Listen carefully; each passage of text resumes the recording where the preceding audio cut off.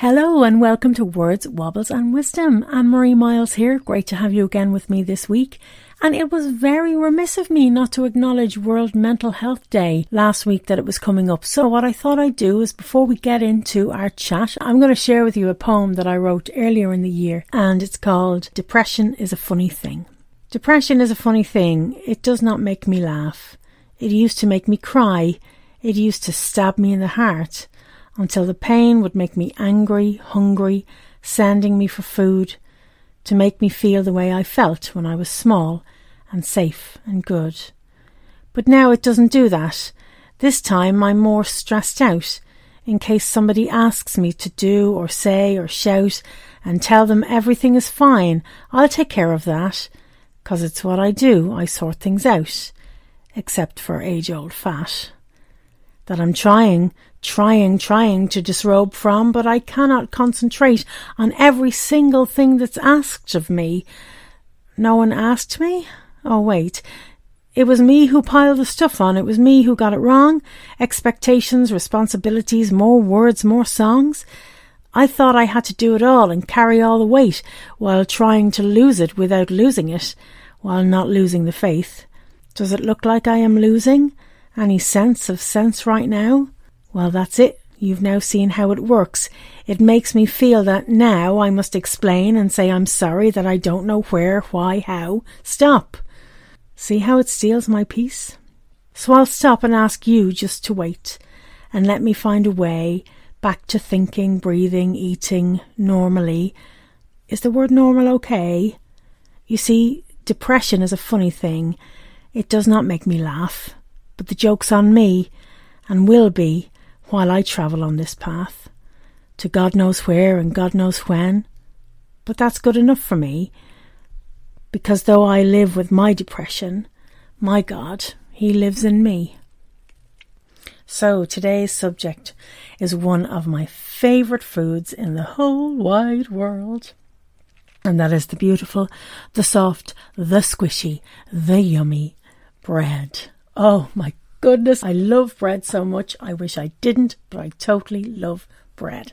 Is it an Irish thing? You know, we were all reared on bread and potatoes and potato bread, and then we mixed potatoes and with flour and fried it. I don't know. I just remember it being a staple, most of my life. The smell of freshly baked bread has to be one of the most beautiful smells in the whole world. And the smell of toast, oh my goodness, I cannot resist the smell of it. If I smell toast, I've got to have some toast. It's really, really difficult for me. I did actually have a bread maker at one stage, and I did try to kind of make my own bread, but I never succeeded. I mean, would wake up in the morning expecting the beautiful smell, and there would be no smell. And then I would open the bread maker and there would be this solid kind of square brick in the bottom. That couple of them together, you could make a step stool or something. They were pretty gruesome. And then there was once I cooked bread in a bread maker and I got it to rise, and then when I cut it, when I sliced it, there was nothing in the middle.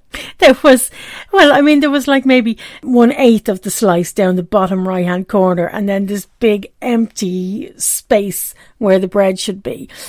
And the crust was rock hard. So there we go. My bread maker career was very short lived, and it's really annoying because I don't swoon over the smell of celery. I smell celery and I don't go, oh my goodness, I have to have as much of that as possible. No, I don't do that. Whereas I smell fresh bread and I just think, oh my goodness, that is so, so yummy. And there was a biscuit factory actually near where I grew up. And if you walked past it, oh gosh, it's that smell of burnt flour. It's just absolutely gorgeous.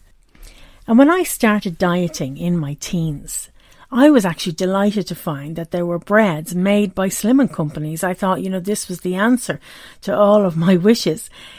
But when those options were presented to me, it was a real disappointment.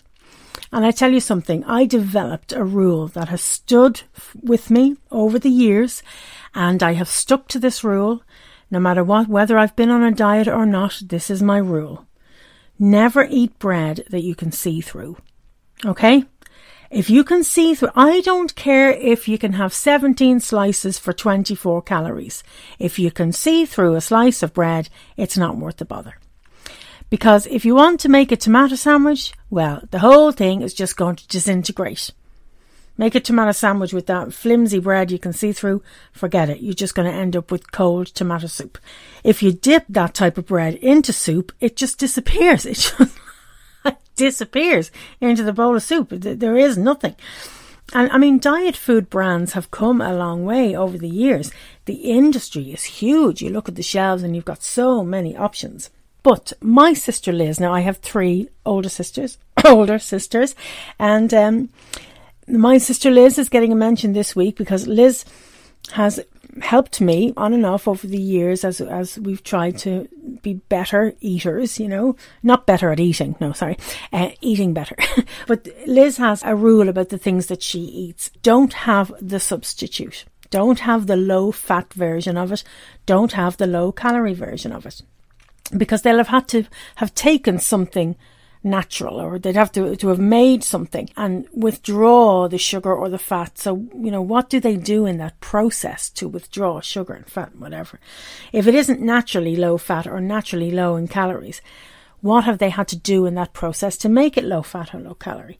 So her rule would be, if you're going to have something, get the best version of it you can get. So, for example, instead of buying a low calorie, fat-free, skinless sausage, go to the butcher's, buy the best sausages you can buy and enjoy the good quality meat and seasonings. If you're somebody who likes cheese, then go and buy good quality cheese. I mean, obviously with cheese, you need to watch your portion sizes, but get away from the thinking of why would you want a double portion of rubbish cheese?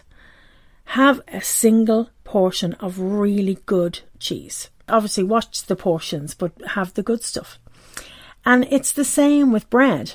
If you're going to eat bread, don't buy the bread you can see through, and don't eat the highly, highly processed white bread, yummy and all as it is. Eat the best bread that you can get. So Liz, my sister, has introduced me to making my own spelt wholemeal bread. And don't worry, we're not going back into bread maker territory. This is so easy, even I can do it. It's wholemeal spelt bread with good quality wholemeal spelt flour. Really easy to make. Just 4 ingredients. So the spelt flour, some buttermilk, a teaspoon of salt and a teaspoon of bicarb. Now I can't, because I'm lactose intolerant, I can't have buttermilk. So I use my lacto-free milk and I put some lemon juice in it to ferment it a little. But this bread is beautiful and it's dense. You could cut a really thin slice of it and you're still getting a decent slice of bread. So I highly recommend that. If you want, the full details of the recipe, it's dead simple. You can give me a shout. But bread has been a staple of food all my life. It's taken me a long time to rearrange my thinking about it. I always believed that it was the only option for lunch. Lunch equals sandwiches. I didn't know you could have something for lunch and it not be sandwich. So sometimes I'd have toast or cereal in the mornings when I don't eat breakfast these days, but when I did eat breakfast. So it would be carbohydrate in the morning and then always more carbohydrate, some bread for lunch. And even if I was going to have a salad, I'd always have to have a slice of bread or a bread roll with it. And I can't have a bowl of soup without something to dip into it. I just can't. You go to a wedding and usually the starter is soup. You've got a lovely main meal coming, and after that there'll be dessert, and after that there'll be coffee and probably something with the coffee. I can't resist the bread roll with the soup. It's terrible. I just can't resist it. But I've always believed, particularly lunch, that lunch equals sandwiches. So with the spelt bread that I make myself, it's so much healthier and you get so much more bang for your buck, as it were, with a decent slice of bread in that way.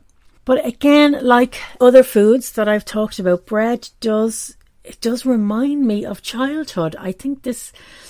I know I've talked about this before, how, my memories of childhood are all kind of wrapped up in food, and company being the same thing, really. I specifically remember parties in my granny's house and they'd be like sing-songs. So we'd all be just sitting around the room and you'd just go around the room and everybody would sing a song, and halfway through the night there'd be these lovely sandwiches come out, and I used to love that bit. And we'd all have a have a sandwich, and I could remember smelling the fresh bread coming down the hall, and it's just such a beautiful memory for me. But I remember going to school with sandwiches every day. And even when there was nothing to put on the sandwiches, even when there was nothing else in the house, there was always bread in the house. So sometimes I just went to school with bread and butter. And then other times I went to school and it might be a crisp sandwich. I mean, that was huge, you know. Bread with crisps in between, you know, a carbohydrate sandwich. And then sometimes it would be a sprinkle of sugar if there was nothing else. Oh my goodness, I remember opening my lunchbox in school and it would be sugar sandwiches. Oh my goodness. Is it any wonder I am the size I am? Oh my goodness, I just used to love it. And when I moved to the UK, I remember it was the first time that I'd heard of bread and butter pudding. And I remember thinking, what, there's a dessert made of bread, you know? So it's just buttered bread and it's kind of laid into a pan. My mother-in-law makes it, I mean, maybe different people make it different ways, but my mother-in-law would butter the bread, put it in the pan. She'd put raisins or sultanas and sugar and then milk and then put it in the oven. I'd never heard of a bread pudding before. And, you know, as far as I'm concerned, the ultimate dessert. Bread, butter, sugar and milk, stick it in the oven. Oh, so she still makes it now, but because of the lactose intolerance, I can't eat much of it, which is great. That's been really helpful, actually, the lactose intolerance. It's kept me away from a lot of those kind of milky puddings, but I do have a spoonful as a little treat. You know, she'd make some for Rich and then I'd have a spoonful of his. Top dog dessert, bread and butter pudding. Some years ago, I listened to the audiobook Alan Carr's Easy Way to Lose Weight, and I remember him talking about the process that wheat goes through to become the flour that's used for the mass production of bread. And it put me off. Now, it didn't put me off enough to stop eating it. Oh no, it just put me off enough, you know, for temporarily to think about it for a while. But that was years ago, I remember listening to that. And now I think my understanding is better about how bad processed food can be for me. And the more processed it is, the worse it is for my digestive system. And certainly I'm aware of that with the lactose. I can tolerate a bit of cheese, but melted cheese causes me more trouble than just a normal bit of cheese on a sandwich or something. Or see, I've said sandwich, you know, because I can't think of anything else. But I am aware the more processed a meal is or a particular food is, the more issues I have digestively. Let's put it that way. So that's why I like the idea of the spelt bread, because I don't have any issues with it. You know, it doesn't give me any stomach pains or anything. And you really feel like you're eating something that's really wholesome and really good for you. I have tried baking some of the keto breads. I never really got on with them. There's lots and lots of recipes out there that say this keto recipe and the bread looks and tastes like normal bread. That's never been my experience. It's never happened for me. I find it's a lot of work and they can be quite expensive when you add up all the ingredients. And if I'm going to use ground almonds, almond flour or coconut flour, then I use it to make biscuits. I'd rather do that. And that's easier and they work. I've found recipes that work and I kind of stick to my 2 or 3 recipes. And of course, there are the bread-free sandwiches. There's only one of those that I've ever really enjoyed, and that is the lettuce wraps.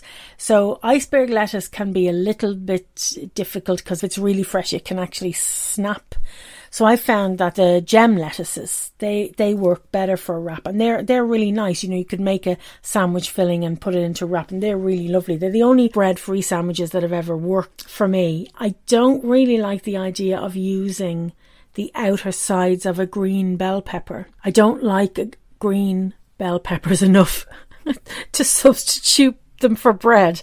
But I have seen them. I've seen the bell pepper sandwich. It just doesn't do it for me at all. I'm not really pushed. I can't imagine getting out cheese and pickle to put between 2 slices of green bell pepper. It doesn't really do it for me.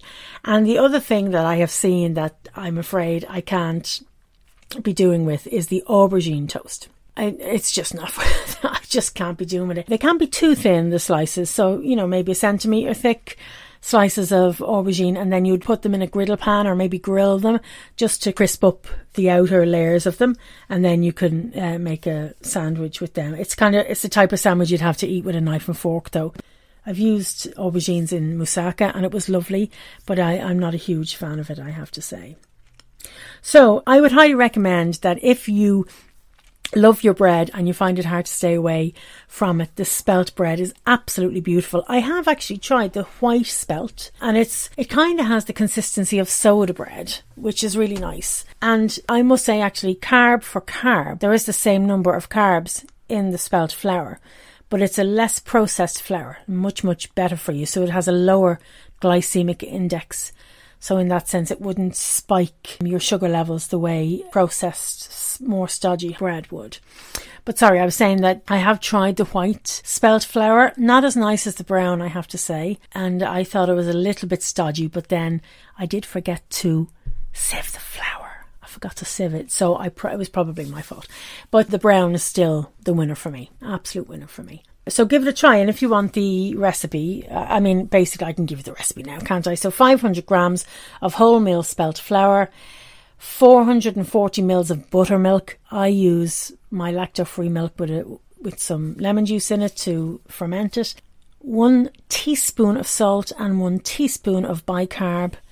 Mix it all really, really well. Put it in a 2-pound loaf tin and cook it low. Gas mark 3 to 4. You'll have to Google what it is if you've got an electric oven.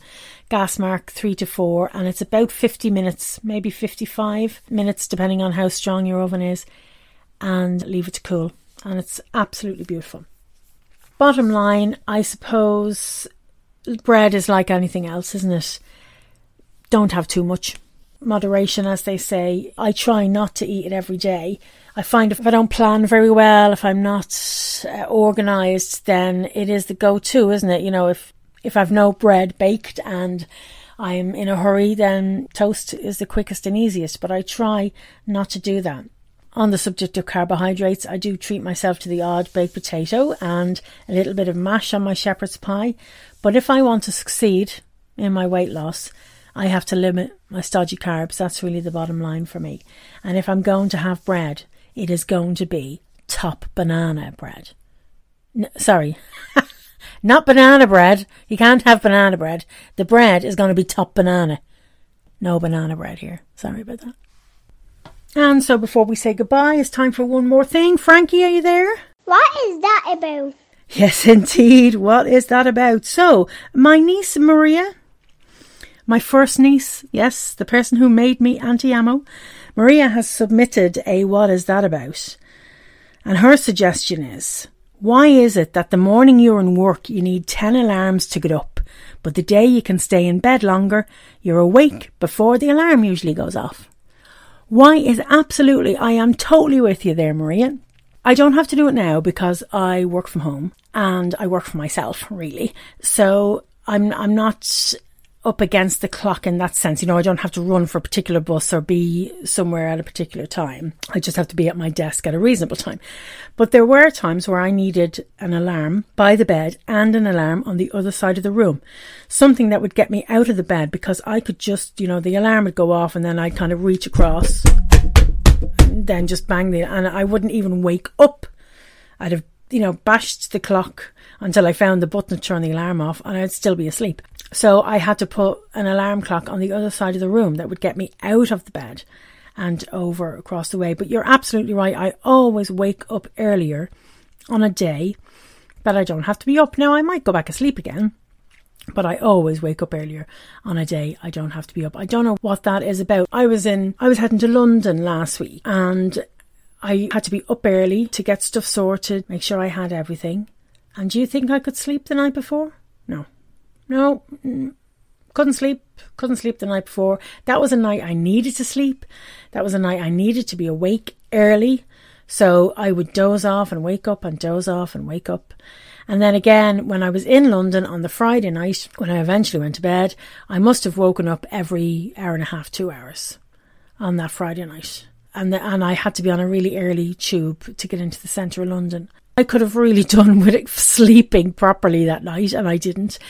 There are times where I will just conk out completely and I could sleep forever, but they won't be on the days where I need to get up early. Oh no, they won't be. So Maria, thank you so much for that. You are absolutely right. Frankie, I think you need to ask the question again. What is that about? What is that about? Thank you so much for listening. Lovely to have you with me this week. Thank you so much for those of you who've been in contact with me. Thank you for those who've bought me a coffee. I really appreciate it. Go to annemariemiles.co.uk if you want to listen to other episodes of the podcast. Get in touch with me. All of the information is there, and I'll be with you again next week. Bye bye.